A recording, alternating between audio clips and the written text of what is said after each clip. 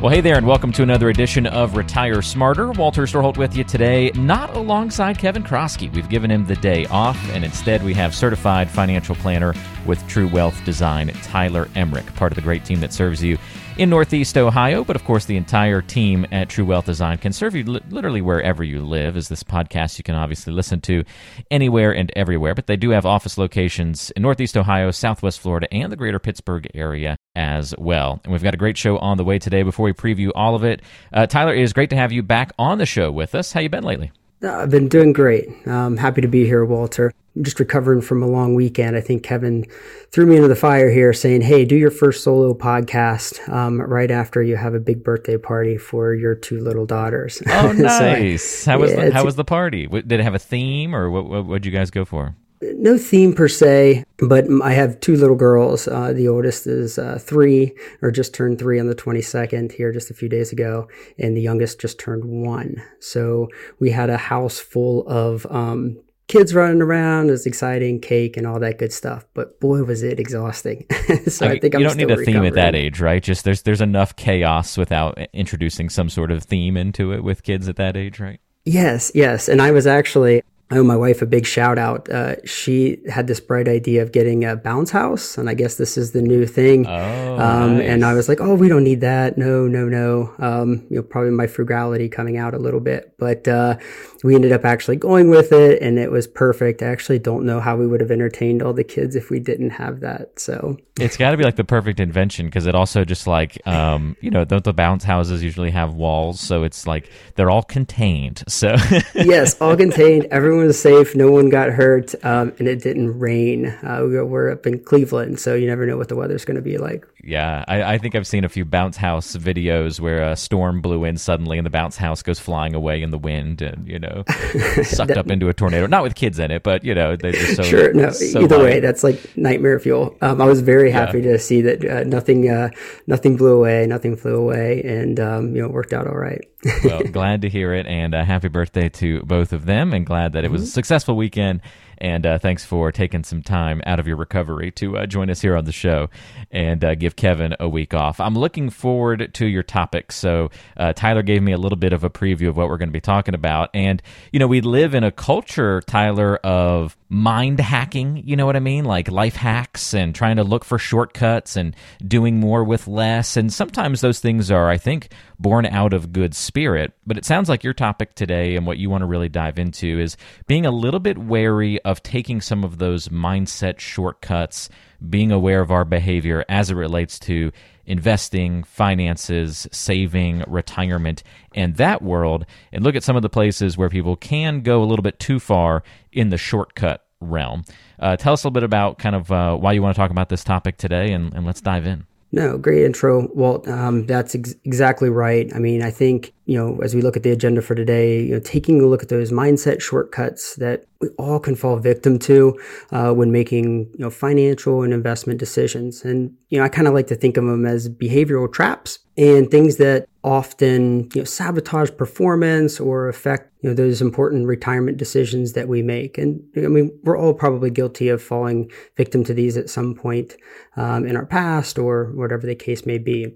So I feel like it's very important that we kind of take a look at them, point them out, try to understand them a bit, and that way we can understand when they might be creeping into our decision making, and we can better avoid them. Now, we have a few of them what we're going to talk about today, and I think 2 of them are really applicable to your investment decisions. Yeah, Walter, as we sit here today, we're at the end of May. The markets have been extremely volatile to start out the year. I mean, I think the S&P 500 is down just over 16% year to date.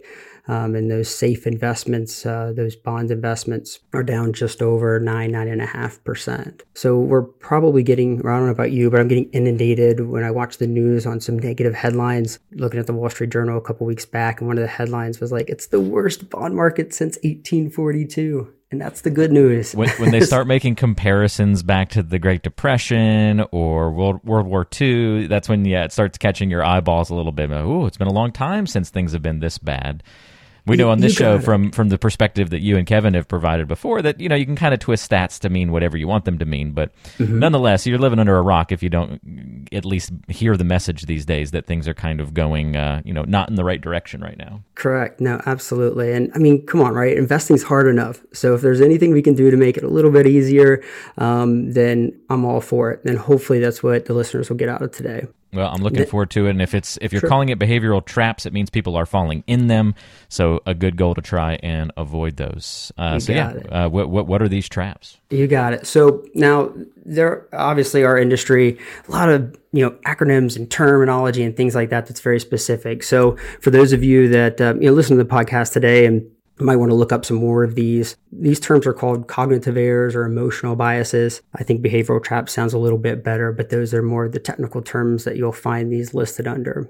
And we're going to talk about 3 of them today. And with the first one, Walter, just me and you. So it looks like I'm going to have to rope you in here a little bit, right. And we'll have to go through a bit of an exercise. Do I need the calculator up? Do I need to be... No, nothing like that. Okay. But I didn't do any prep work for this or set you up, so we'll see how it goes. But so with this exercise, what I want you to do is I want you to really think about, all right, hey, I'm going to set you up on a scenario and I'm going to give you a choice at the end of it and we'll see which road you take. Okay. Now, so picture this, you're walking down the street. It's a nice, beautiful day. I mean, really everything is going great, right? Not a care in the world. And you're just walking along and you happen to look down and staring right back at you is a $100 bill. Now, of course, Walter, I know you're very astute. So you're checking the bushes to see if there's any kids playing a prank and got it tied to some fishing line, right? And obviously, I understand that you're going to do everything you can to find out who that $100 bill belongs to. But I promise you in this scenario, there's no kids in the bushes. And this is now your $100 bill because there's no one around, right? Okay. So free money. So my question to you is, you have 2 choices. You can take that $100 and you can go buy, and go get your favorite restaurant dinner meal, or you can save it. What do you think you would do? I think since I just sort of found it, I would go have fun with it. I'm gonna go to the restaurant and have a good meal. All right, good deal. Fair enough. This actually did happen to me just a few weeks ago, by the way. Yeah. There was a $100 bill sitting. I was going to the dentist actually, and there was a $100 bill sitting on a little little bistro table outside of the dentist office in the shopping center.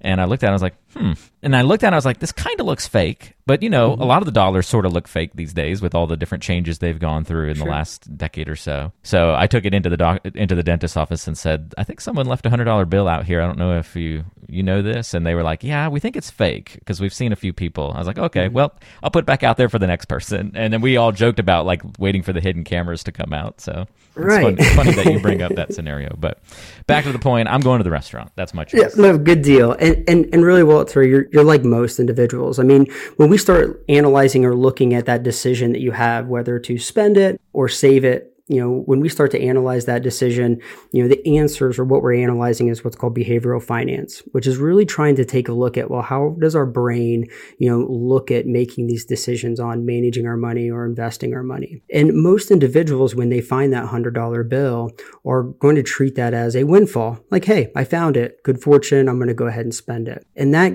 is the same case for even the most prudent individuals that save their salary and save most of the income that they have coming in, because they are looking at that money that they found as a windfall and not necessarily something that they earned or worked for and have to actually save. Now, this gets to the crux of that first behavioral trap, which is called mental accounting. And it's, simply put, it just kind of refers to the concept of how people treat money differently depending on where it came from and what we think it should be used for. Now, this is all kind of fine and dandy, but if we start looking at it from more like practical applications and how, when we look at this, how it's going to determine, the decisions that you make in retirement or the day-to-day decisions that you make from an investment standpoint, you can kind of think about it. We see it a lot with retirees where they're kind of compartmentalizing the different types of savings that they have. And they oftentimes find it much more difficult to save that money that they have in their 401ks and their IRAs that they've,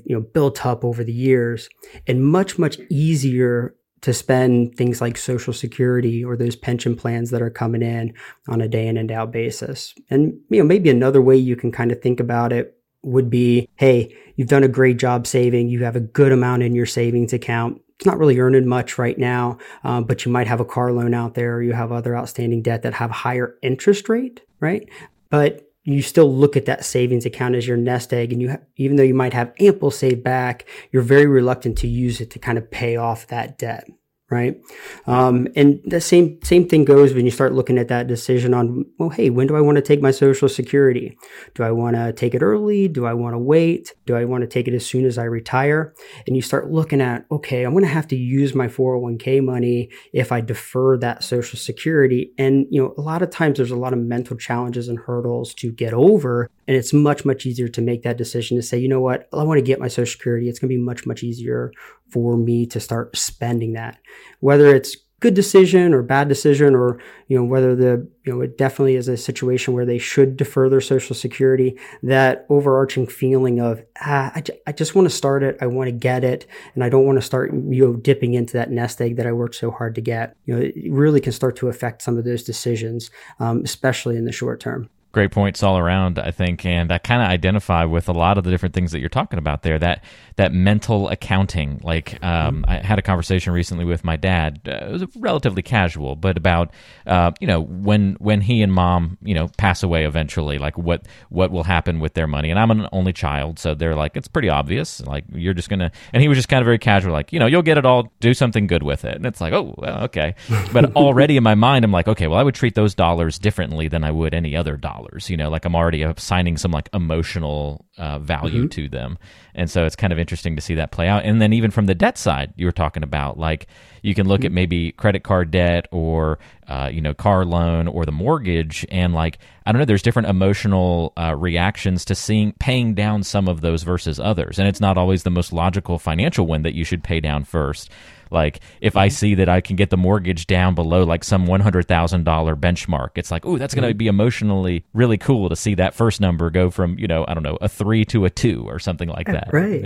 No, absolutely. I mean, I agree wholeheartedly. And first off, it's good that you're talking to your family member about that transition of wealth and, kind of looking into it and sharing that to make sure, all parties are, involved and understand how that kind of works. But when you start categorizing or again, doing that mental accounting, it doesn't necessarily mean that it's has to change every decision that you make, but more so having that awareness around it and having the choice or giving yourself the choice to say, you know what, hey, this might be the, maximizing decision from a financial standpoint, but emotionally, I'm fine kind of giving up X, Y, or Z. And that's really the point, right? And the awareness of that, hey, we can fall into that, and being aware of it will maybe not change our behavior. Some cases it probably will, but if it doesn't, that's okay. But being aware of it so you know what you're giving up or not, I think is extremely, valuable and important. Certainly makes a lot of sense. So that's the mental accounting aspect. Any more on that one? Or are we ready for another behavioral track? No, I think we'll go ahead and move on to number 2.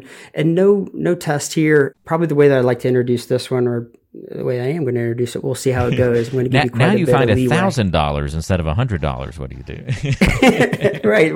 What's that trade-off look like? Yeah. But so for the next one, Walter, I'd probably like to bring you in on this one as well and get you to think. And I'm going to probably introduce it just through a very simple, easy question. And I'm going to put you in a scenario, in the situation where you have to buy a house right now. I know you might not be looking, but if I told you, hey, you have to move your family, you're going to have to go into a new house, give me a few things that kind of immediately pop into your mind when I tell you have to do something like that. Ooh, when you tell me I have to, I get a little nervous because of higher interest rates compared to what I was paying, and that increase. I start thinking a little bit about market timing of like, ooh, housing market's at the top, and I don't know if I want to buy at the top. And then I start calculating all the costs. I don't know if we're moving across the country, but I start thinking about storage units and moving trucks and whether you hire movers. And I feel like that stress level sort of, increasing in this scenario as well. And like time is crunching together. I remember from previous moves, like everything starts to move really fast when you start tking about moving and buying and making decisions one after the other and that sort of thing. Walter, perfect answer, or at least you hit every point that I was hoping that you would say. It's a good deal. You're asking me easier questions than Kevin usually gives me, so this is great. Nice. No, We're gonna invite you back, Tyler. That's a good thing. Easy questions and no egg hunt alert. If I can get through those two things in this podcast, I'll consider it to be a success. But so you're right. I mean, I think a lot of families in your situation go through that whenever they have to make a big decision, whether it's a big purchase like a house or a big investment decision, that decision can really start to weigh on you. I mean, I think back to about 18 months ago, I had a family that was kind of thrust into that situation that I set up for you, where they actually had a surprise baby that they were coming on the way, completely out of the blue, kind of threw them for a loop, and they really started to prioritize and think about, well, boy, our priorities have changed quite a bit with the baby on the way, and we are gonna have to move out of the house that we're in now and start thinking about school districts and start thinking about a little bit more space and all that good stuff that comes along with it. When I had talked to them at that time, even still 18 months ago, a lot of those same concerns were expressed to me that you expressed today, right? Maybe not the interest rate one, but certainly where housing prices were going up, and they were wondering, hey, are we buying at the top? And how is this going to be the right time for us to kind of make that decision? And I mean, it was an extremely competitive market at that time as well. I mean, there were a lot of people bidding on the same house, and I distinctly remember having a conversation with the husband specifically, and he's like, I just don't want to regret this purchase or regret this decision. And when you start to think about it that way and you start getting those feelings of regret, you can start really funneling that decision on a lot of the negative. You can start thinking short term and maybe lose sight of that long term goal and things that you're trying to accomplish. And what we call that, or that's our next point, is called regret aversion. And that's when we basically look at a decision, whether it's an investment or a purchase, and we actually don't make any decision. In their case, they were going to stop putting offers in on houses. They were actually thinking about waiting and going to start up again in a year from when we were talking. And they were just like, what, we're just getting discouraged and we're done. And again, there was that fear for the husband, especially the fear of, is this going to be something I'm going to regret down the road? Am I going to find that perfect house?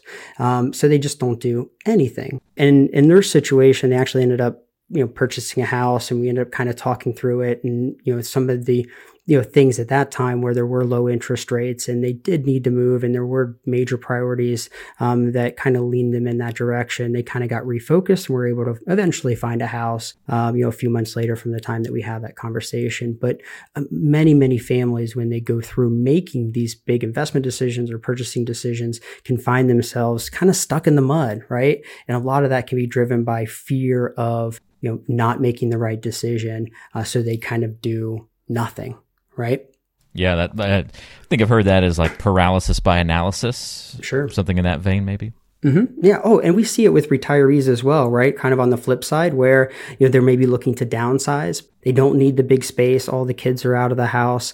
They know they want to do it, but there's a lot of memories that were in that house, and that fear of the unknown, and am I really going to be happy in a smaller space? Can really weigh heavily when you try to make those decisions. I think from an investment standpoint, kind of moving on from the housing concept. But when you think about a market where it has a lot of volatility or a lot of fluctuations, I hear often that, hey, I haven't even looked at my accounts. I don't want to know how much I'm down. And, when we start making those decisions, yes, if not looking at your account as part of your investment process, right? Hey, I'm not looking at it, but every 6 months or once a year and making changes then to kind of take the emotion out of it. Hey, that's one thing. But if you're not looking at your accounts because your, fear of seeing that big down or pullback or seeing where the actual balance is, well, then it's, now we're making our decisions based off fear and emotion and not really looking at it from a logical standpoint of, okay, I might be down, but how can I approach my decision on, should these be the investments that I want to continue to hold? And am I in the right place, as I looking forward 6 months or 12 months or 18 months down the road? Great thoughts there, Tyler. Thanks for your perspective on that. By the way, if you have any questions as we go through the show today for Tyler or Kevin, or want to talk to a certified financial planner and an experienced advisor on the True Wealth team, you can go to truewealthdesign.com and click on the Are We Right For You button, and that'll entitle you to a 15-minute call with an experienced advisor on the team. And you can schedule right from your smartphone or computer. Again, go to truewealthdesign.com, and we'll link to that in the description of today's show to make life easy on you. We're talking about behavioral preferences, behavioral traps, some of these mindset shortcuts that we often fall victim to in our finances and in our planning for the future. Tyler, some good ones so far. Got another one on the docket? You got it. Yep. We'll move on to the final one here. So, all right, Walter, we'll put you to the test. Final time, I promise. Now I find $1 million. No, I'm just kidding. You got it. I don't know if you're going to like this test one as much, but we'll see. Okay. So I'm going to walk you through a little bit of an experiment and essentially going to give you the option to either take a bet or not. Okay. And it's based off of a simple game. It's just going to be a coin flip, right? So if I offered you a chance to say, all right, I'm going to flip a coin. If it lands on tails, I'll give you $50. Or if it lands on heads, you give me $100. Would you play? I don't really like those odds or the payoff. I had to go extreme, Walter. I had to go extreme because I'm kind of soliciting a specific answer here. I wouldn't mind the game, like if I wouldn't mind the consequence, but the benefit doesn't outweigh the consequence, at least on my initial reaction. Okay, so let's say we flip it and ratchet up a little bit. Let's say, all right, hey, we'll offer to play the same game, coin flip. All right, you get $200 from me if it lands on tails. If it lands on heads, you pay me $100. Okay, I feel like I'm falling right into the behavioral trap that you're setting up, but okay, now I'll play. You got it, right? Okay, set it up pretty good. I like it. So yes, actually, so that is the experiment. There were two psychologists that, actually proposed this same game to many individuals, and they were recording the results. And what they found is that nobody would, of course, play the game based off this first scenario that I brought up to you, right? The odds were in their favor, and they didn't see it as a benefit to them. But once the payoff got about twice as much, in that last scenario we just talked about, right? Hey, I'd pay you $200, you'd only have to pay me. Then individuals were willing to, potentially have that loss to proceed forward with the bet. Right. The odds of losing $100 didn't change. I still have the same odds that I'll lose $100, but at least it's more worth that risk if the payoff is higher, if the ceiling is higher. Absolutely, right? So what we call that, or the behavioral trap that I'm bringing up here, is called loss aversion. And what it means is essentially we are biased towards avoiding losses over seeking gains. And another way to kind of put that is we don't like to lose money, and we don't like to lose it even more than we like to see our accounts go up, and we would like to see those gains. Okay. So makes sense. Yeah. I won't feel worse today having not won the 200 or even the 50, but I'll have felt like I had a bad day if I lost the 100. I get that. You got it. Now, the way that you can kind of think about this again is, as we start thinking about practical application, right? Well, what are our behaviors that come out from this particular behavior trap?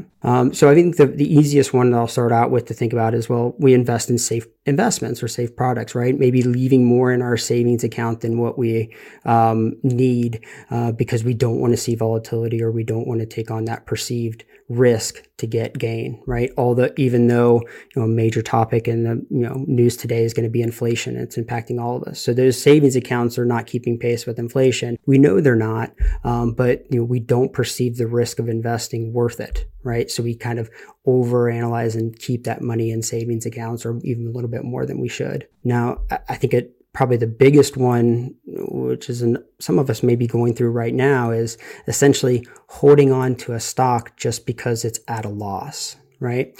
So you think about over the last 10 years, what's really been, good investments or been the highest performers. And they've been these, more expensive, tech stocks. Think of your Teslas of the world, your Microsofts of the world. And these things have been very good investments for the most part, over the last 10 years. But if we think about since the beginning of this year and the sell-off that the market's had, these things have been, disproportionately hit hard, right? So you might see if you have an individual stock position in Tesla or Microsoft where you're actually down a significant portion, much more than what the market's down year to date. And if you're looking at that stock position, you're saying, I'm going to hold this and just wait for it to come back. I mean, I think Kevin calls this the get even-itis. And essentially like, I just don't want to take that loss. We can kind of find ourselves making that decision, and it's more of an emotional one and not necessarily looking at, the next 12 months saying from a market standpoint, what types of investments do we think are going to do well? And is this one it? It's more so that, if I sell this, I'm going to realize that loss and I'm going to get out of it, right? Makes sense. Yeah. What did you call that one again?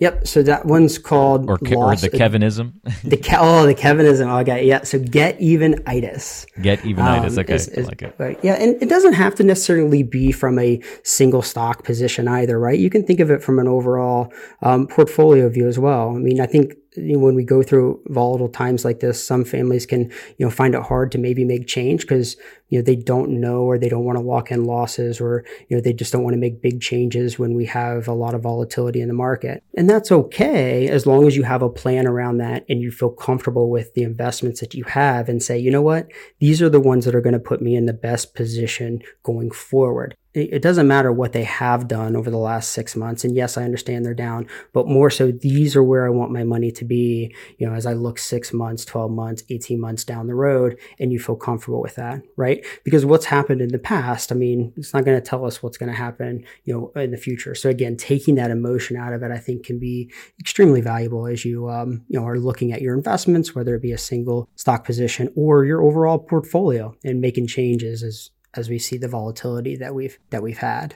It causes us to really focus on those investments that have lost money while, really kind of almost ignoring the ones that, the other investments inside your account. Going back, to, Kevin and a lot of some of the previous podcasts that he's done. I mean, he's done a lot of work on the investment process that we take here. And, I can't remember which podcast it was exactly, but I know he's made some mention of when you look at your portfolio and you go through, there should be probably some winners and losers. And if you're not happy with at least one investment inside of your account, then you're probably under diversified, right? And you probably have too many eggs in the basket per se, and you're not looking and spreading out that risk. Because ideally, when we experience the volatility that we have, we would like to see certainly some positions are going to go down, but some positions will hopefully act as a ballast and kind of offset some of those losses, maybe even be up. So as you look at your portfolio and you look at those investments that you're holding and doing a real deep dive, kind of take that emotion out. Don't worry about necessarily locking in losses,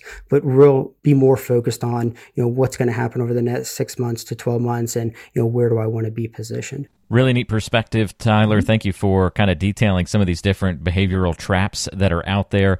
Certainly feel like I'm identifying with a couple of these. So if I'm an investor or somebody listening to the podcast today and I'm kind of going, oh man, I'm like guilty of all of these things. Like, how do I rein these in? How do I balance being a human and having these natural reactions with sort of making smart financial decisions? How can I, the namesake of the show, retire smarter, given the fact that I have the tendency to maybe to fall into some of these traps? So when I was doing some prep work for the podcast today, I ran into quite a bit of social psychologists, behavioral finance, right? This is the realm that we're talking in right now. And I came across this idea of having a prepared mind quite a bit. And it essentially means we deliberately pause and reflect on both our current circumstances and potential paths forward, right? And that prepared mind concept kind of really stuck with me. And I think it's really helps wade through and identify when we're falling into some of these traps. I mean, I'm a planner at heart, right? So I'm a financial advisor. So it comes to no surprise, I'm sure, to many of the people that know me and that are listening today, that, I think having a plan or having that prepared mind is really going to help you as you're kind of making your decisions and trying to avoid some of these behavioral traps. And really that you should have set times throughout the year where you're, kind of talking through your goals, reviewing your investment expectations and diving into, some of those key accounts or, key decisions that you have coming up and how they're going to affect your retirement or whatever goal that you're trying to accomplish. And I think, our industry, or in our company here, True Wealth Design, that's what we're really trying to be, right? That trusted financial advisor that can help you in this effort. We don't know what we don't know. And those unknowns often are what get us into trouble.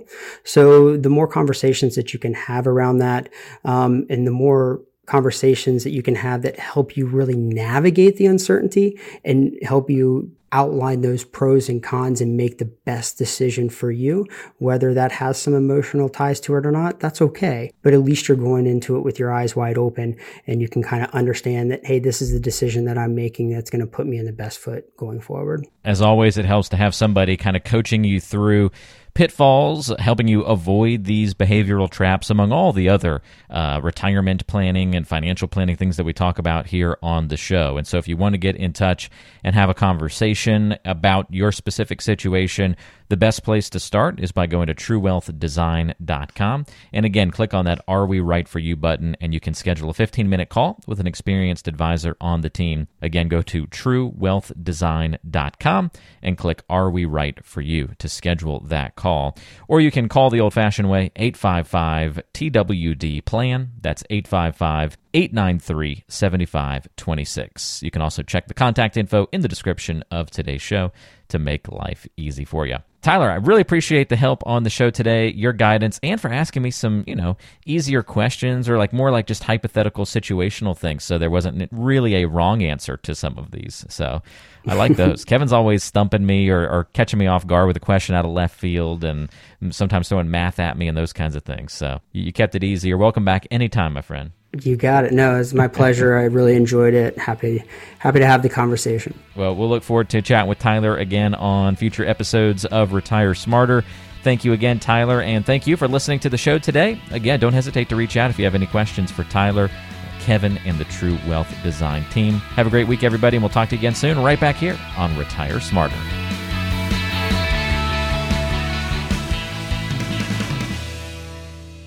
Information provided is for informational purposes only and does not constitute investment, tax, or legal advice. Information is obtained from sources that are deemed to be reliable, but their accurateness and completeness cannot be guaranteed. All performance reference is historical and not an indication of future results. Benchmark indices are hypothetical and do not include any investment fees.